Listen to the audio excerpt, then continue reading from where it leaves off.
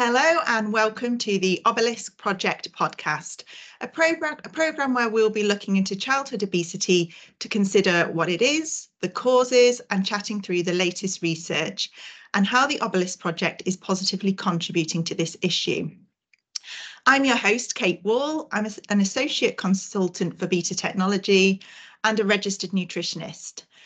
And I've worked in the area of weight management for the past 5 years. So this is a topic I'm really excited to take a deeper dive into to help give a better understanding of this complex area out to more people. This is our first podcast, and in this episode, we'll be joined by Philippe Frogel and Amélie Bonfom, where we will discuss childhood obesity, and we'll learn more about a project called Obelisk, which is a research study which has been set up specifically to address the scientific challenges that have hindered progress in childhood obesity research to date. I am delighted to introduce our guests for today, as we have two experts in the field of obesity. Firstly, we have Philippe Frogel, who is a professor in endocrinology and director and co-principal investigator on the Obelisk project at INSERM. Philippe is a renowned geneticist known for his contributions to the field of diabetes research. He's made significant discoveries in the genetic basis of both obesity and type 2 diabetes. Joining him is Amélie Bonfom, who is Director of Research at INSERM and also co-principal investigator on the Obelisk project. Her career is focused on the genetic causes of type 2 diabetes and obesity to be able to better understand the disease process and then target treatments and drug therapies. So hello and welcome both to the podcast. Hello. Hello, nice to be here. Today is the 4th of March, which marks World Obesity Day, and the theme this year is Let's Talk About Obesity, which is exactly what we plan to do today, with an aim to get more people talking about the wider topics around obesity to hopefully challenge some of the common misconceptions that are often linked to obesity. So in this episode, we'll be taking a deeper dive into the area of childhood obesity to dissect the underlying causes and discuss the ripple effects on children's well-being and society at large. We'll debate the urgency of the matter and explore potential solutions for a healthier and more informed approach to addressing childhood obesity. So on that note, let's start the discussion, and it's probably best to start with discussing childhood obesity in general. We know that childhood obesity rates are on the rise, but could you talk to us about what are the current trends in this area? What's the real magnitude of the issue? Is it reaching alarming proportions that should bring us cause for concern? Yes. I think that childhood obesity is a growing issue across Europe. The World Health Organization reported data a few years ago and said that obesity affects 1 in 3 school-age children and 1 in 4 adolescents. The concern of today is that despite several policies to halt or reduce obesity level, instead, it seems that the problem is growing upward. And COVID has been a terrible event that increased again the risk of obesity and the prevalence of obesity in Europe. Children obesity, unfortunately, carried through into adulthood. That means that obesity is a chronic disease and by itself. But in addition of that, it's a risk factor for several diseases that are leading cause of poor health or early death.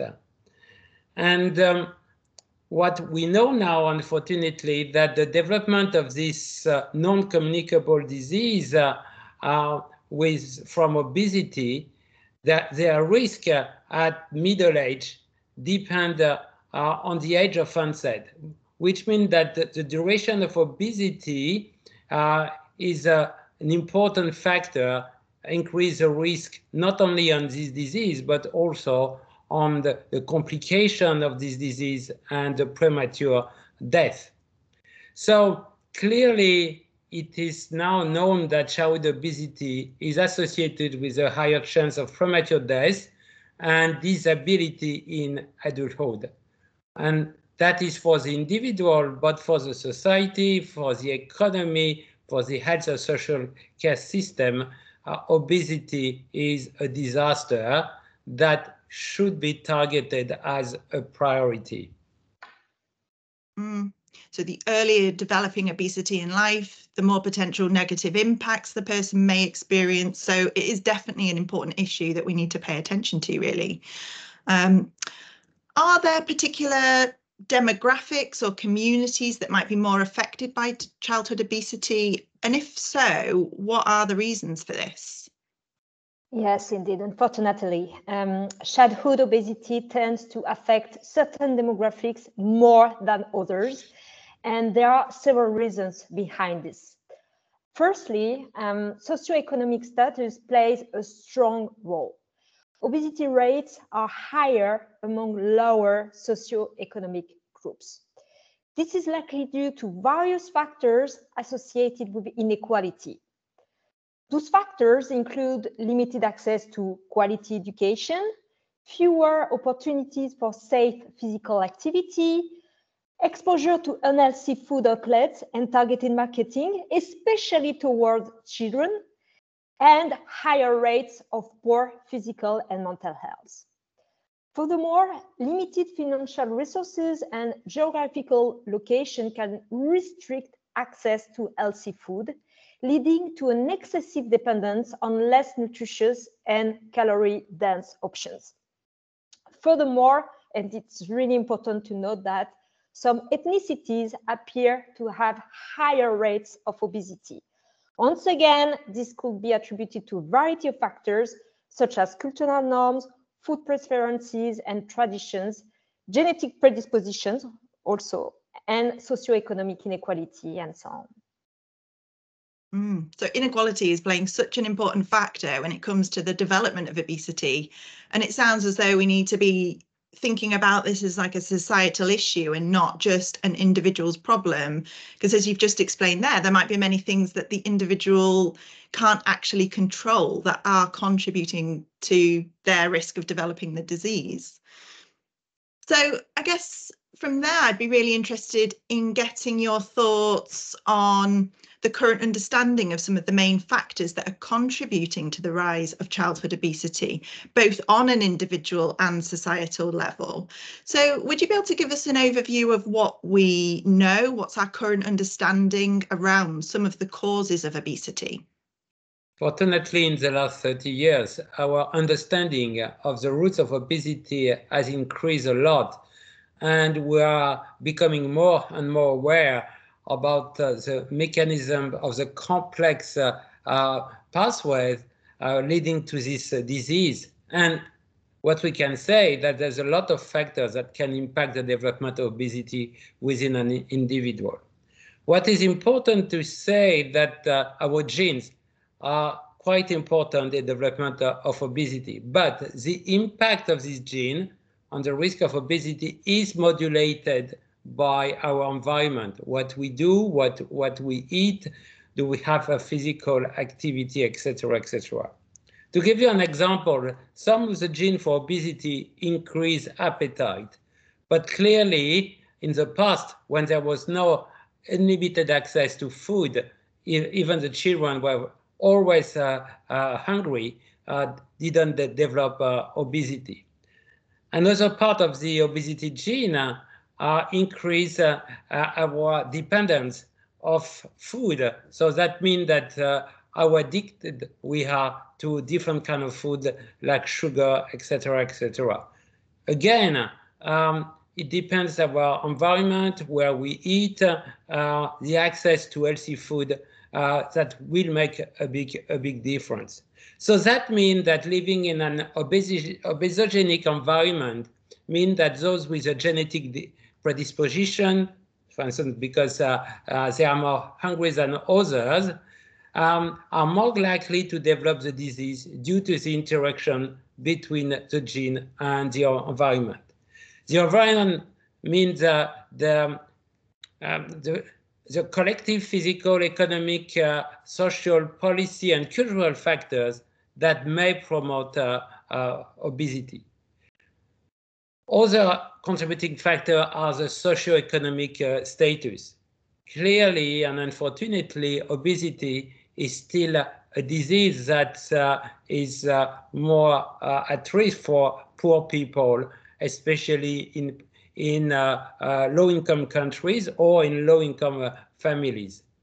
That means that there is an impact on the children's opportunity to access healthy food, good education, access to safe physical activity, space, and exposure to unhealthy food outlet if it's not possible to do better. So that means that there is the environment is quite important, but it's on the top of our genetic factors. Furthermore, the roots of obesity can also be attributed to decreased physical activity as our life becomes increasingly sedentary and children spend more time in front of screens. Physical inactivity is particularly prevalent among adolescents. For instance, in 2018, less than 1 in 5 and 1 in 10 girls across 27 EU countries reported meeting the WHO recommendations for physical activity, which is very, very low. Furthermore, dietary factors play a significant role in obesity. There has been an increase in the availability of cheap and convenient energy-dense foods and sugary beverages. Many parents, especially those with busy schedules and perhaps both working, find it very, very challenging to prioritize home cooking. As a result, there has been a rise in processed food in modern diets. The portion size have also grown over time. Furthermore, lots of people fail to meet dietary guidelines, leading to a lack of nutrient-rich foods like fruits, vegetables, lean proteins, and whole grain. This gap is often filled with low nutrient density foods or results in increased hunger and snacking on less healthy options. While there is limited data on European children's fruit and vegetable consumption, unfortunately, one study highlighted that only 6 to 24% of European children meet the WHO recommendations. Wow, that is so much to consider and so many factors that are influencing the development of obesity. And as we've discussed, so many of them go way beyond that individual responsibility as has been presented in the past. So do you think, though, despite all of that knowledge, that there are more pieces to this puzzle and perhaps there are other causes that we're yet to discover, or maybe that we need more research to be able to say with confidence that this causes obesity? Yes, I believe that a lot should be discovered, and I hope Obelix will help. For instance, we mentioned genetics, means the mutation of our gene that have been transmitted by our parents who have been created at conception. But a new continent we want to move to is what we call epigenetic. That means the factors, for instance, environmental factors, that are modifying the way our genes are working. And it's now absolutely clear that physical activity or the lack of physical activity, healthy nutrition or bad nutrition, strongly modulate the genes that are important in our metabolism and increase the risk of obesity or increase the risk of complication of obesity like type 2 diabetes, cardiovascular disease, etc., etc. So we will analyze the role of epigenetics, and of course, for in Obelix is not only discovery, but to try to transform that in active recommendation to improve the care of young patients with obesity or to prevent childhood obesity. It's a fascinating area, and just clear the reasons why someone may develop childhood obesity are complex, it's multifactorial, and we know the disease itself can be complex too. And that it might impact on that person's physical and mental health in different ways. So would you be able to outline for us some of the main ways childhood obesity affects health, and what are the long-term consequences for children who do develop obesity? The most important consequence of childhood obesity is to be obese when you are adult. And then from adult, that all your life you develop obesity. And the reason of that is it's possible to cure obesity in children. It's more and more difficult to cure obesity in teenagers, and even more difficult in adults. So the good time to prevent or to reverse childhood obesity is in the first 10 or 15 years of life. If we don't succeed, the big risk, and we see that clearly now in the United States, in UK, and in other countries in Europe today, it's the development of early onset type 2 diabetes. Usually it occurs when you are 50 and 60s, but more and more in obese young adults, it can develop at the age of 30 or 40. And worst, there's a risk of cardiovascular disease, heart attack, stroke, and hypertension, plus certain cancers that are linked to obesity. Another problem is osteoarthritis, as clearly there is some consequences on your skeleton, and also consequences on your muscle. Indeed, if obese young individuals usually are more muscle than others, it's not for a long time. And there is a loss of muscle mass, what we call sarcopenia, that happens in the relatively young individual who are obese. And that makes their life more difficult with development of disability. And breathing disorder exists as well, such as sleep apnea, but also risk of infection, etc., etc. So clearly, children of healthy weight have a better health than those who are overweight and develop slowly, but unfortunately surely, obesity. One important and usually not really studied is the risk of mental health, the lack of self-esteem, the adverse issues on school attendance and achievement at school. And at the end of the day, we unfortunately know that in many countries, obese young individuals have a lower paid job and less job opportunity than those who have a normal weight. And altogether, the risk is a weight stigma that is not an illusion, that really exists and exists in young children, adolescent, and at adulthood. Yeah, wow. So from our discussion so far, it's clear to me that a preventative, multifaceted approach is required to tackle this issue. And I think it's really encouraging that our understanding of this complex subject has really deepened over the last few years, based on what you've just explained to us. But there are still gaps in our knowledge in relation to both the causes and, really importantly, how to create preventative interventions that are going to be effective. So you are jointly leading on a new research project called Obelisk, which aims to explore this further. So I wonder if you can explain to us what is Obelisk and how will it help to fill some of the gaps that we still have in our knowledge? Yeah, so the main concept behind Obelisk is understanding, predicting, and ultimately preventing obesity in children, while also offering precision medicine for those already affected.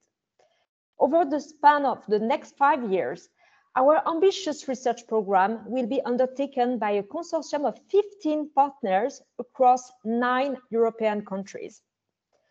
Obelisk is grounded in the 4P approach, namely predicting, preventing, precision medicine, and participation. Obelisk aims to develop evidence-based clinical guidelines, best practices, and preventive strategies against overweight and obesity, and aims to address associated health conditions across all stages of life. At the heart of Obelisk's 4P approach lies active engagement from various stakeholders, including families, scientific and medical communities, daycare centers, schools, policymakers, and industry. This will foster social innovation, driving successful outcomes. By leveraging predictive tools and targeted prevention strategies developed by Obelisk, patients and clinicians can collaborate to make informed decisions about the most suitable interventions for managing childhood obesity. This will empower patients to take charge of their health. Following Obelisk evidence-based guidelines, policymakers, national and local authorities, nurseries, schools, and sports centers will design more effective prevention campaigns to tackle childhood obesity and overweight. Through the integration of diverse disciplines and the implementation of 3 clinical trials, Obelisk aims to deepen our understanding of the prevention and treatment of childhood obesity. These studies will significantly contribute to our knowledge-based guideline future interventions for combating this critical health issue. Thank you. Sounds a really interesting project. Thanks for explaining that to us. Where should people go if they want to find out more about the project, or maybe they want to follow along with its progress? What's the best place for them to find information? So we have a website dedicated to Obelisk, as well as LinkedIn and X. Okay, brilliant. I'm sure we can put some links around as well for that. So brilliant. Thank you so much, Philippe, and thank you, Amelie, for your time today and for sharing your expertise on this. It's been so interesting. I've really enjoyed the conversation. It does highlight the need for prevention and early intervention to try and reduce this growing trend. And I think of the importance of continuing to increase our knowledge with research such as the Obelisk project. So we hope you've all found this podcast interesting too, and we're looking forward to recording more as the project evolves. If you have any opinions, thoughts, or further questions, we'd love to hear from you. You could simply hop on our socials and talk to us there, or you can email obelisk@betatechnology.co.uk. And we can look to address any questions that you might have in future episodes. We would also love you to share this podcast with anyone you know who would be interested too. So thanks again to Amelie and Philippe, and stay tuned everyone for our next episode. Thanks for listening.